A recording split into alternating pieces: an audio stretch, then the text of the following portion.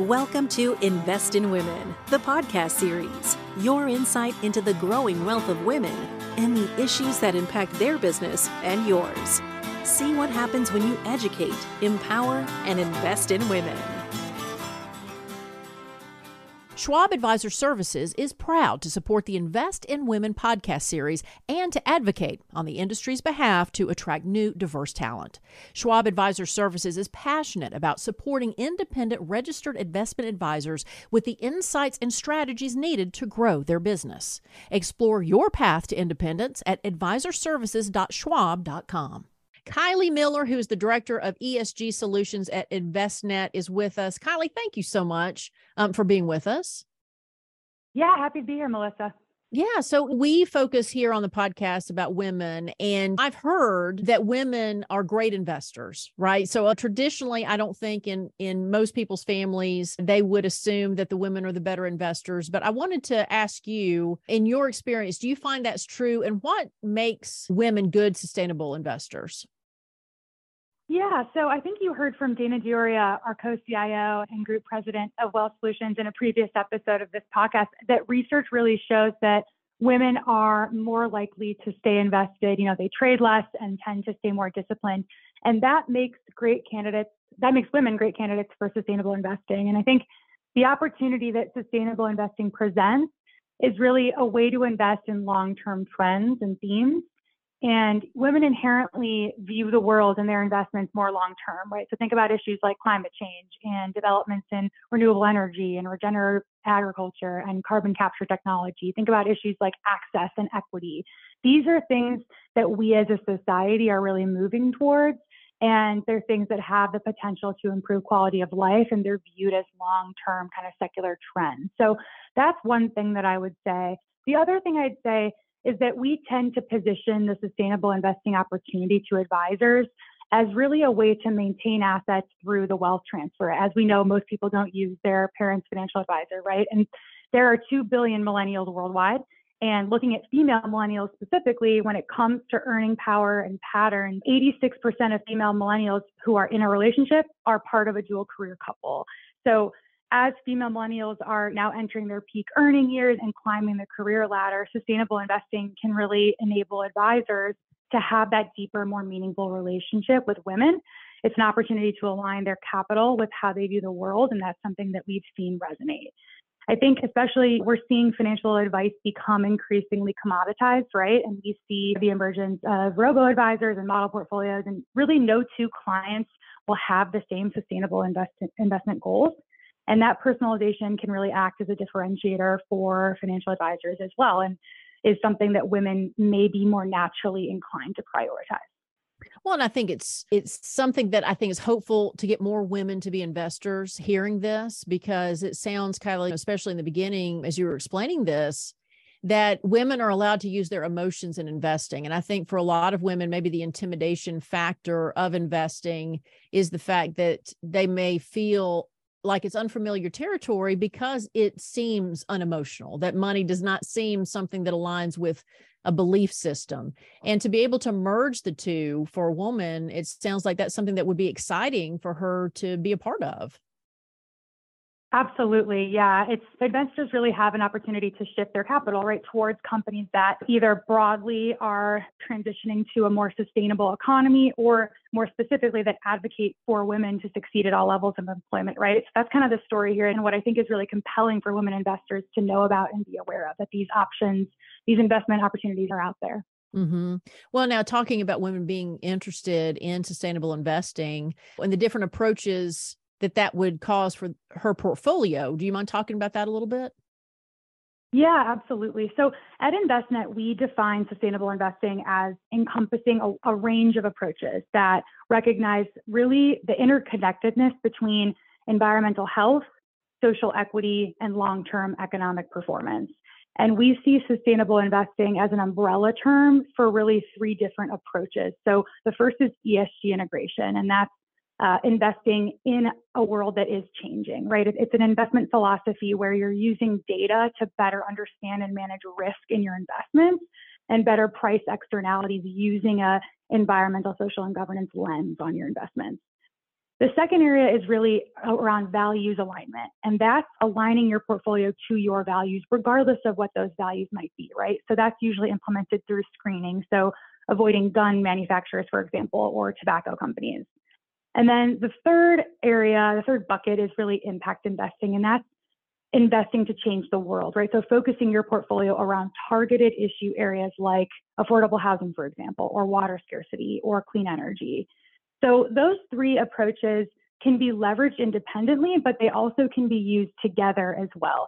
And if you hone in to really focus on advancing gender equality specifically as a goal within your portfolio, there are a lot of different things to consider. Maybe you want to avoid exposure to companies that have insufficient gender diversity at various employment levels or evidence of unequal pay. Or maybe you want to invest in companies that have strong programs for women mentorship, for example, or have good maternity leave programs or really good flexible work policies. I mean, as we know, these are things that are crucial for women to overcome the broken rung, right? So that companies can have strong representation of women at higher levels of employment. And what's different now about in the past is that compared to the past is that now we have the data to really identify which companies are leading in gender equity and which ones are lagging, because people have demanded the transparency around these issues. So I think if these are things that people, but women in particular, feel strongly about in their everyday lives and within their own places of work, it's likely that they will also care about these issues within their investments. So as an advisor, I think it's worth bringing up. And I think as women take on more financial decision-making, investment products that reflect their perspectives will be increasingly important. And it's not just about how women may care more about these issues. These issues present an investment opportunity, which I think is important to also point out, right? Studies show that there's a correlation between gender diversity and better business performance, right? We've all seen this, and that means better returns for investors. So there are several investment products out there in the market that have a gender lens approach or a broader kind of diversity focus. There's ETFs, there's the mutual funds, there's SMA models.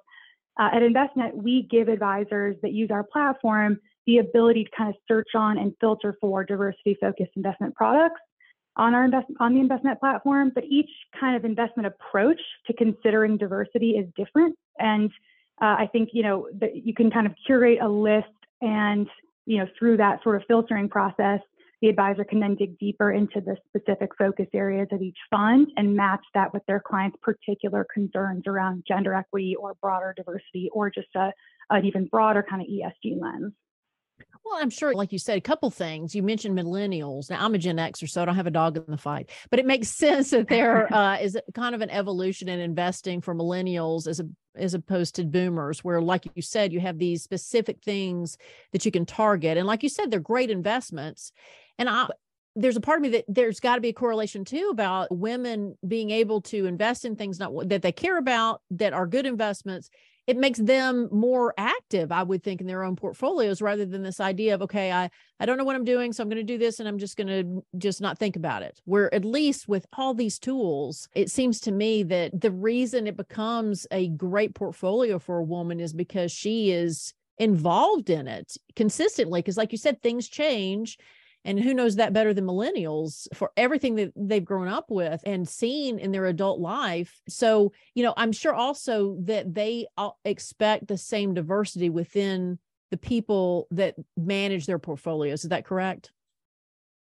Absolutely. I think that's completely true. I think investor needs are shifting, right? And people are translating their concern over environmental and social issues into action in their daily lives, whether that's how they spend their money, how they vote, where they volunteer or donate, but also where they allocate their money, right? I think that investors are starting to talk to their advisors about how to invest to reflect these concerns across areas like climate or diversity and equity. And I think that investors really value that personal experience and that personal connection to their money. I mean, we've seen studies that show that even investors will pay more for that personal experience, right? When client values are incorporated into their portfolios, clients are more satisfied and they're more likely to feel like they get an exceptional value for the fees that they pay. So I think there's definitely a compelling value proposition there. Kiley, it's got to be exciting for you to be a part of all this. And I'm curious, like, what attracted you to this industry?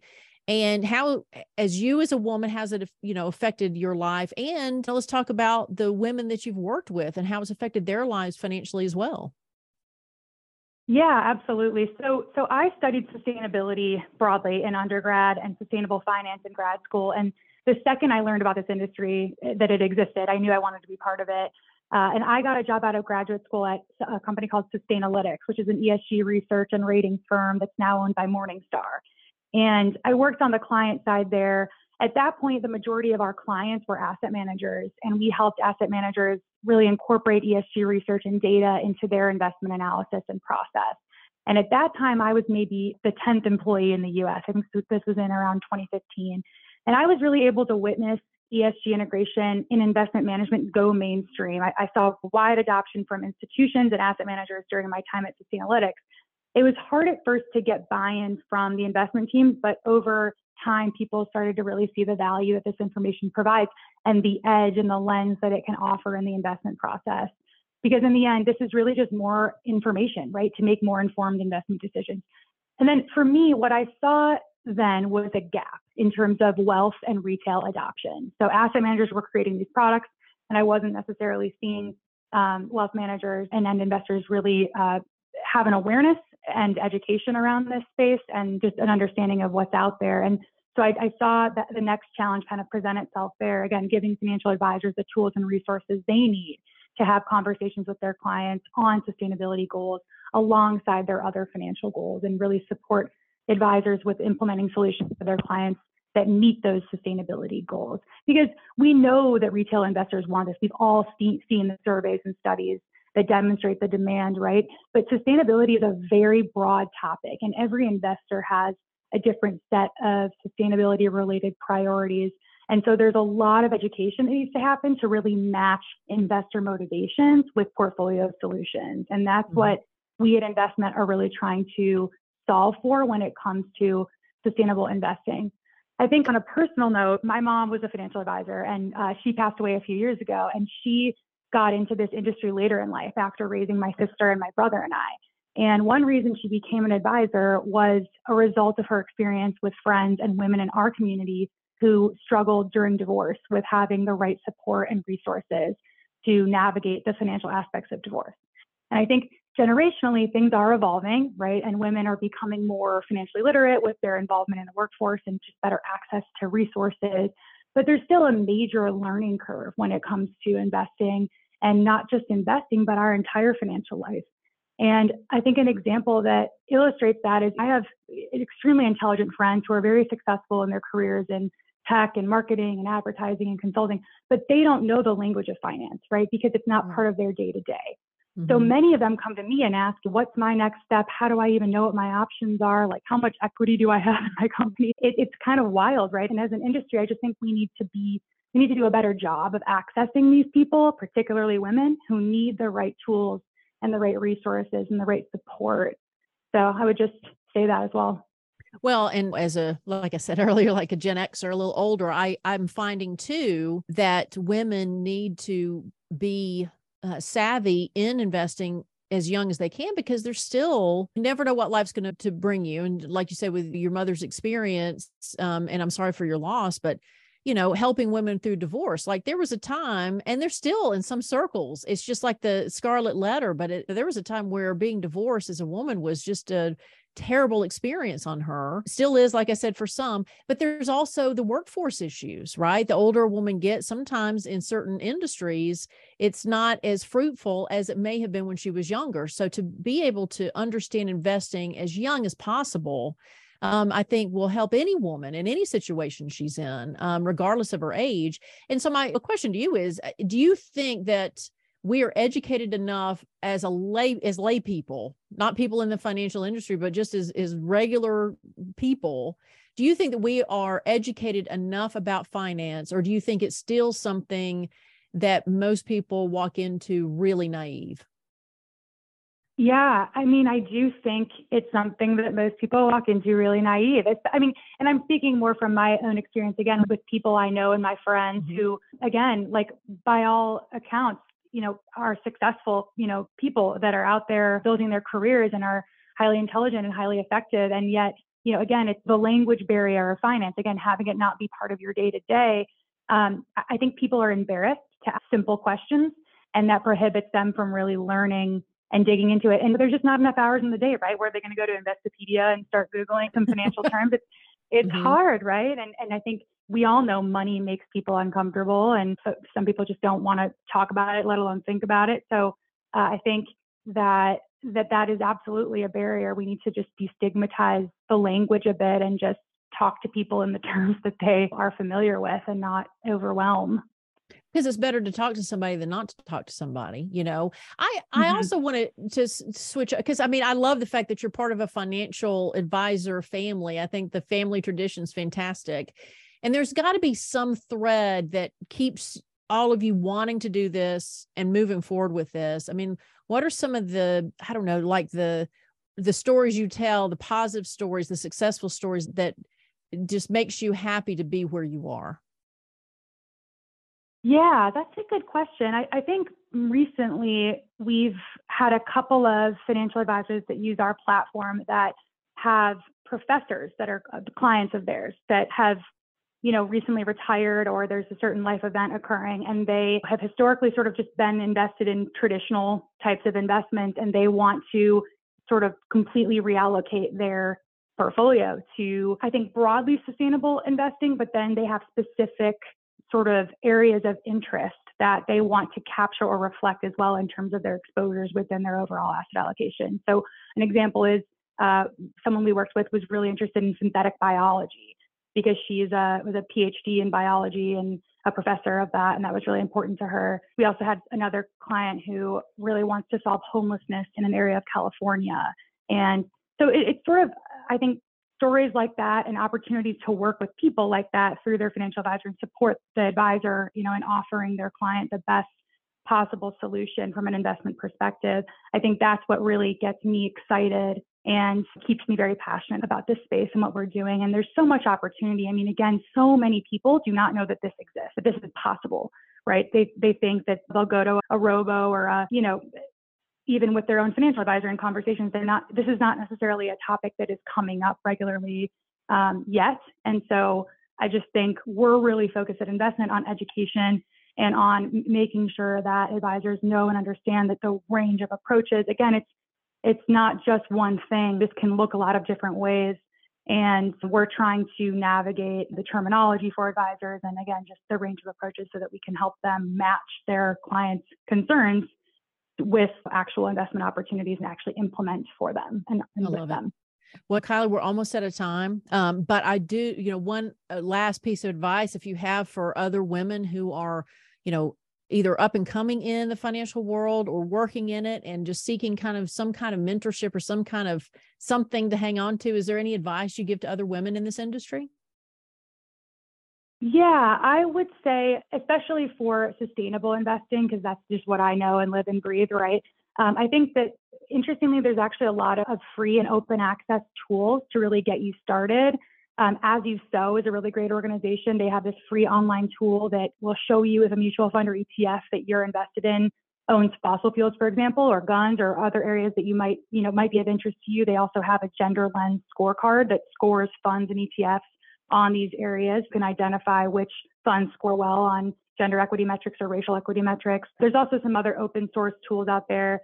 Morningstar has an ESG fund screener. MSCI has an ESG fund ratings, portal. So there's different ways to get a certain level of transparency around what you're invested in, right? And for free and, again, open source. So I would just say that there are resources out there currently that you can start to dig into to see and better explore different signals in terms of your portfolio's current exposure, and then start to take steps to align your portfolio with what you particularly care about, your sustainability kind of preferences. How exciting. You're right. It's an exciting field that is growing, and it's because of Kiley Miller. Thank you so much for being a part of the podcast. We really appreciate your time.